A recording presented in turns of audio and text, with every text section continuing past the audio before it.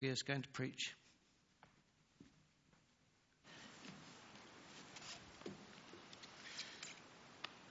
Okay, the reading is from Luke chapter 7, and beginning to read at verse 36.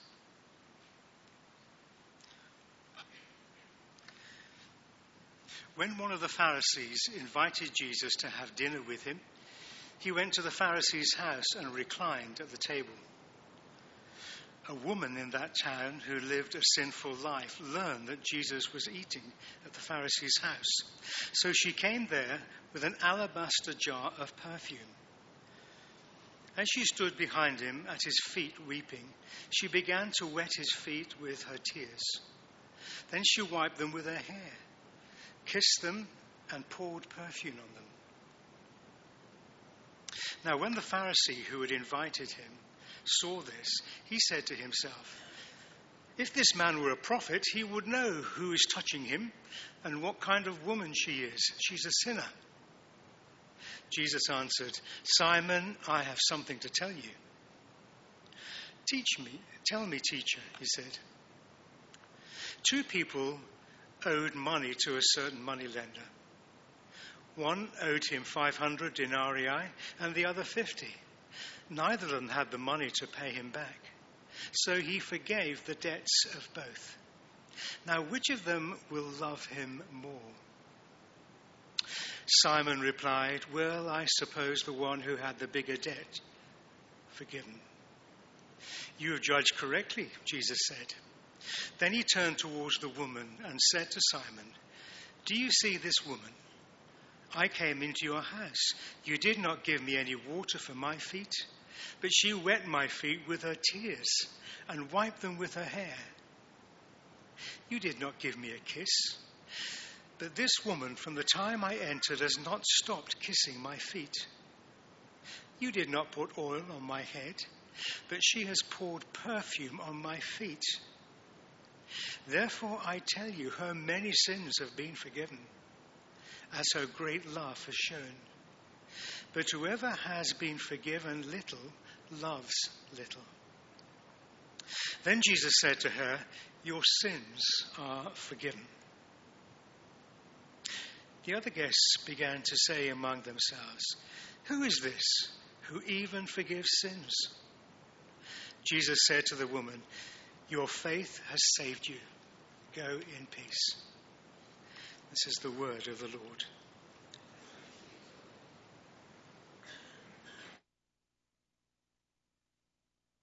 Good morning.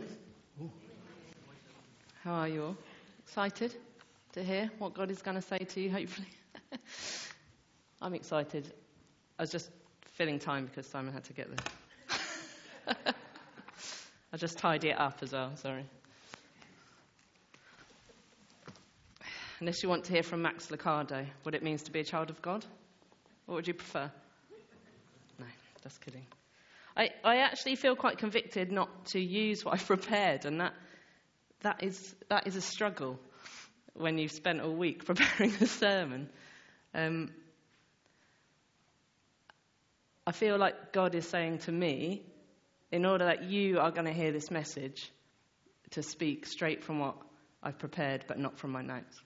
So forgive me if it's a little bit waffly, but I'm going to do what God's asked me to do, not what we used to. Is that all right? Well, you're all a bit worried. So am I. This passage, isn't it amazing? We have unpacked this passage time and again, and I'm sure if you've been in church circles for a long time, you've unpacked it in your life groups, and you've unpacked it at church, and you've unpacked it in even maybe Sunday school and children's groups. What a beautiful act of worship. But I want to say to you today that it's also an incredible act of hospitality from Jesus. And this is the depth to which I want us to get to this morning. As you know, Lydia was baptised last week, and we had a big party because it was her birthday and her baptism, and we didn't want to have two parties. Well, I did, but Matt didn't. He's an introvert. So we had one party to cover them both, and we had all our friends and family around, and we thought this was a great party. It's been 2 years, right, since we've been able to celebrate together properly. So we had a massive amount of chili, and we had drinks and massive cake that we'd prepared, so maybe not the best, but it was lovely. And we had music, and the kids had actually a kids' entertainer. My sister is an actress, and so her actor friends do this sort of thing for fun and to make a bit of money on the side. So they came and they did kids' entertainment for these 2-year-olds and sort of up to about 9-year-olds, and they made them balloon animals, and it was beautiful. It was such a good party. And it got to the end, and we said to each other, we hold a good party, don't we? We were so smug. And then later on we found out that one of Lydia's little friends, he's called Levi, he's probably her best friend, if you can have a best friend at 2 years old.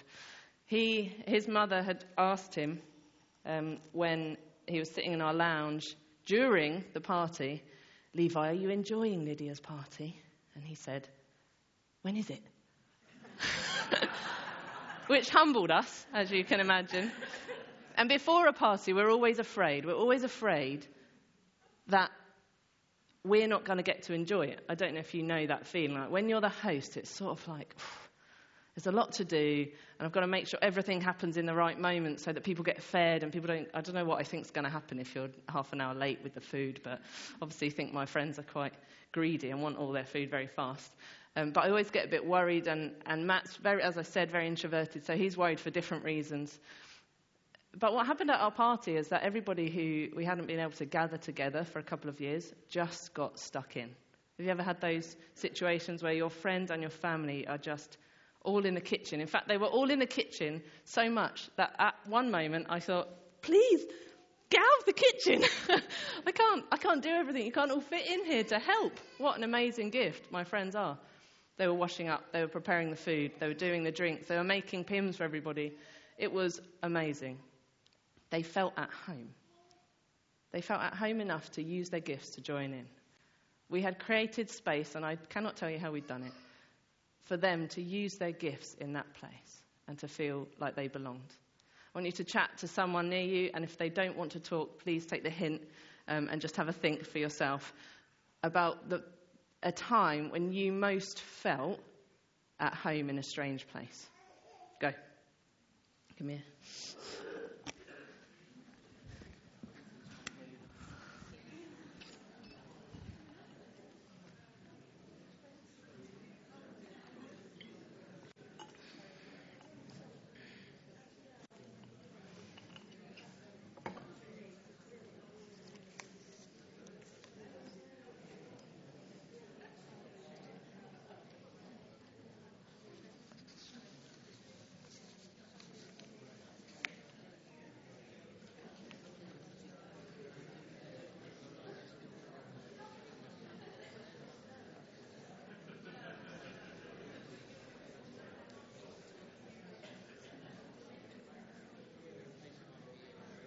Okay.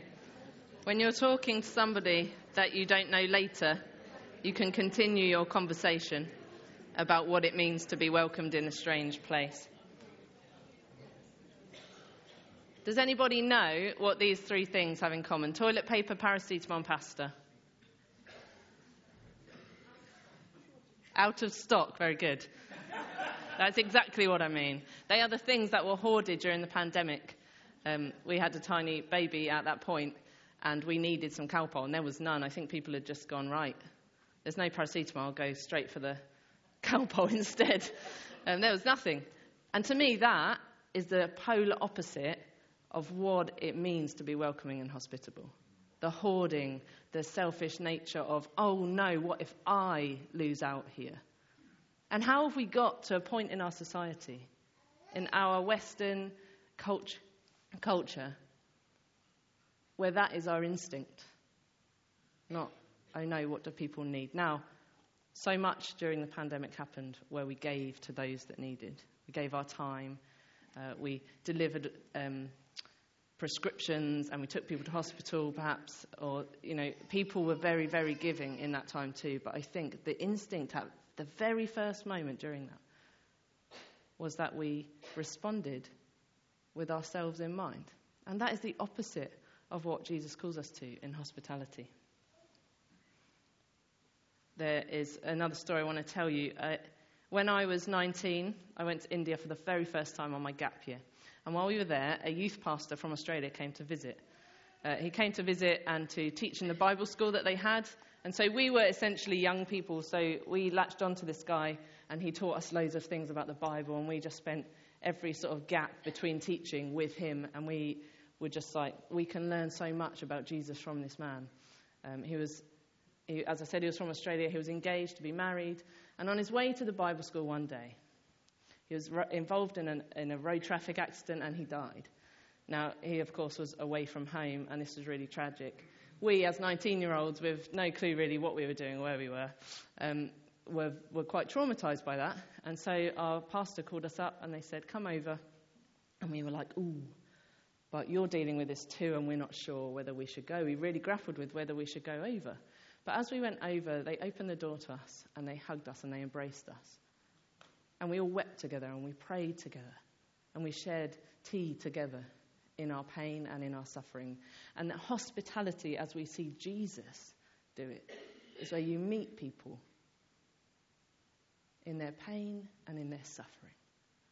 The woman that comes to Jesus to wash his feet is weeping. She is leading a sinful life, and I bet she knows it. But she knows that this man has something more for her, and she is willing to go against all the customs of the day to come in and to worship him.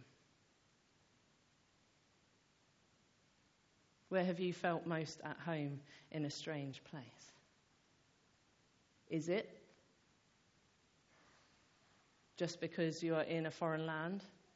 Or is it because you go somewhere and you're feeling uncomfortable in a space? Perhaps it's somewhere you've been before many, many times. Dare I say it, perhaps it's church. And you come with your pain and you come with your suffering. And the moment you feel welcomed, the moment that you are the guest of hospitality, is when your pain and your suffering is recognized and not shunned. And you can stand in that moment together. And you meet Jesus in that place.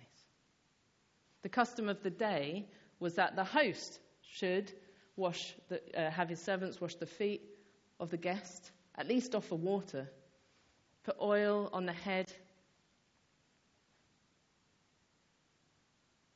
But what does the host do? Jesus says, nothing. What does Simon the Pharisee do? He doesn't offer those things. So they're reclining at the table.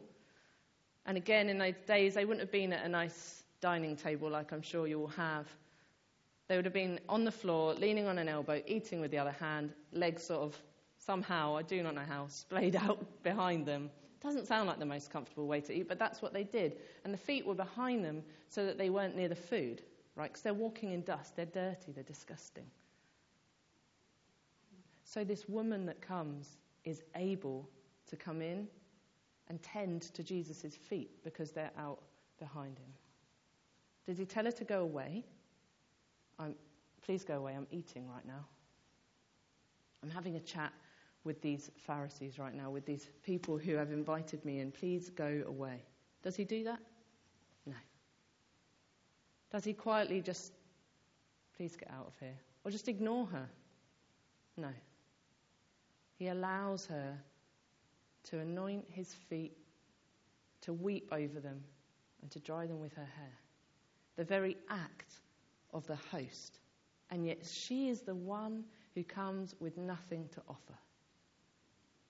She is pouring very expensive perfume on his feet, not just water. I don't know how many of you like to put your perfume on your feet before you get ready to go out. No, I didn't think so. Not wasting that on my feet. But she wasted it on Jesus' feet. Was it a waste? No, it was worship. Jesus, in that moment, is almost a guest to her, but he's the ultimate host. The ultimate act of hospitality is that Christ came. God came in human form to welcome us in. To say to us, there is nothing you can do that will keep me from you, that will keep you from me. Come with everything you have and worship me. It's enough. If God, who is divine, can say to us, come to me, you are welcome with me, How on earth can we ever shun somebody else in need, in their pain and in their suffering? God welcomes us in. There's a Catholic priest called Henri Nouwen who I absolutely love to read his work. He's a theologian, and he says this: hospitality is not a subtle invitation to adore the lifestyle of the host, but it is an invitation, and it is a gift of a chance for the guest to find their own, for the guest to find their life. It means that it's not about adoring what we offer, adoring what we provide. Hospitality is more than a great party. It's more than a hello at the door. Because, let's be honest, I bet Simon did say hello when Jesus arrived at his house. It's more than that. It's to open our arms wide enough that there's sacrifice involved for our lives. That there is perhaps a risk involved. And it doesn't have to be having someone round for a meal, although if you look through the Gospels, Jesus loves people into his kingdom one meal at a time. One moment of hospitality at a time. When he meets the woman at the well, who has led a sinful life, he stops and he meets her in her pain. When he heals blind Bartimaeus on the roadside, he stops long enough to notice the pain. Again and again and again, Jesus is creating moments of hospitality that go beyond what we perhaps have become accustomed to in the West. Our extravagant parties, our correctly folded napkins, but which, by the way, if anybody wants a lily, I got you. I learned at the age of 12 how to fold a lily on a napkin, and I cannot tell you really why. But to make me a good host, right? No. I can assure you I do not fold our napkins into lilies anymore. Jesus loves people into his kingdom through his acts of hospitality. Who are we loving into God's kingdom? You see, hospitality is intricately connected, I believe, with evangelism. If you are loving somebody in the same way that Jesus loves people, they're going to want to know, what is different about you? And your answer is Jesus. He calls us to this radical level of hospitality. But we don't get to hospitality without worship first. We have to pour out our hearts in worship to recognize the gift of hospitality of God.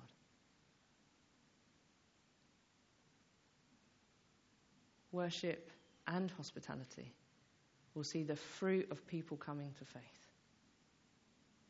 You can be a great host without Jesus. I'm sure you've been to friends' parties and birthdays and celebrations where they don't know Jesus, but it was a great party. So what makes it different? The difference is that you know the generous, extravagant hospitality of a divine God in your own life.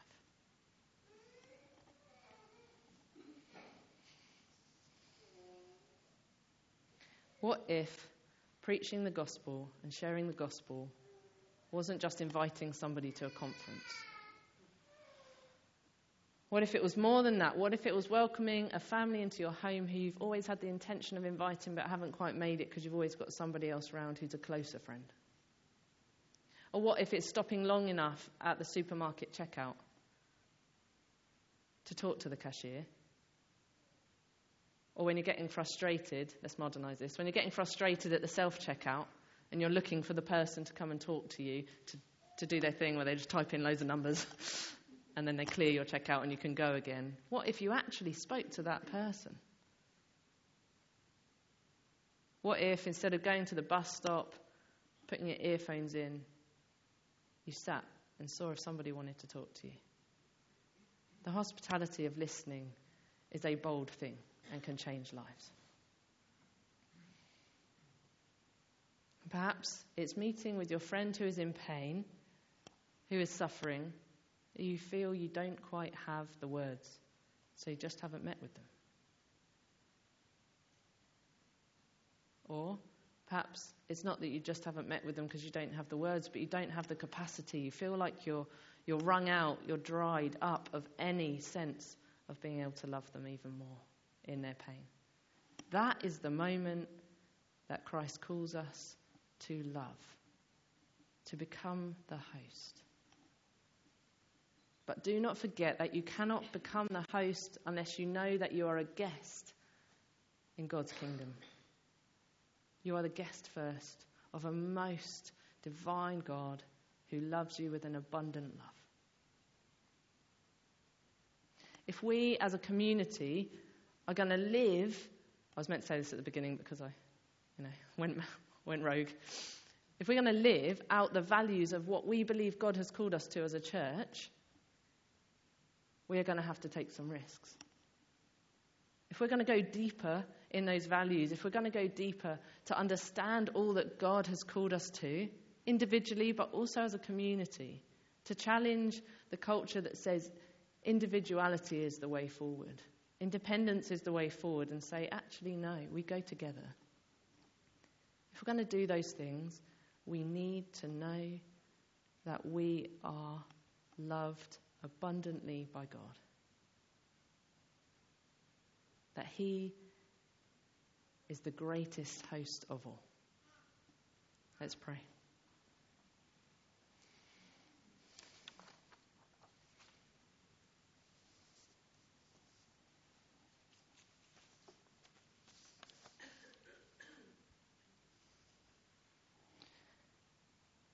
Jesus, you are the greatest of all hosts. We see it in how you transform that woman's life in this scripture by allowing her to worship you, by meeting her in her pain,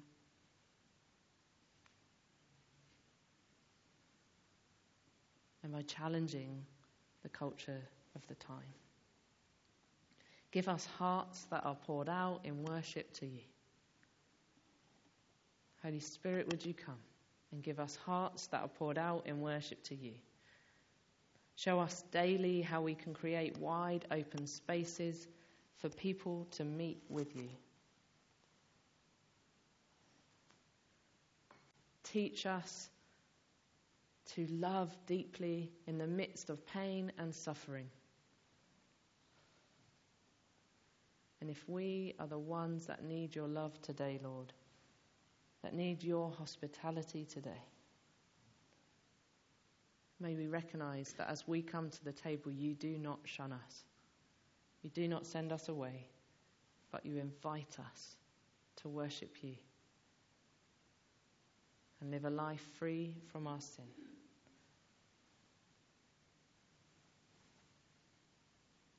May we as a community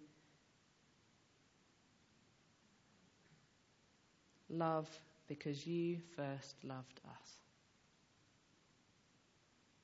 In the almighty, vulnerable, beautiful name of Jesus Christ, we pray. Amen.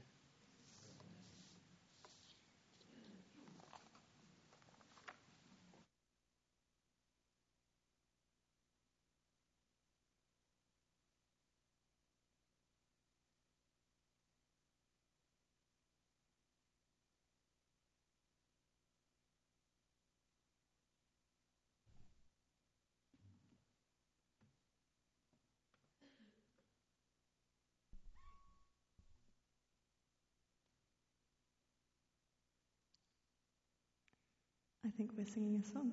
I think the kids are coming back. Yeah, can we all stand if you're able?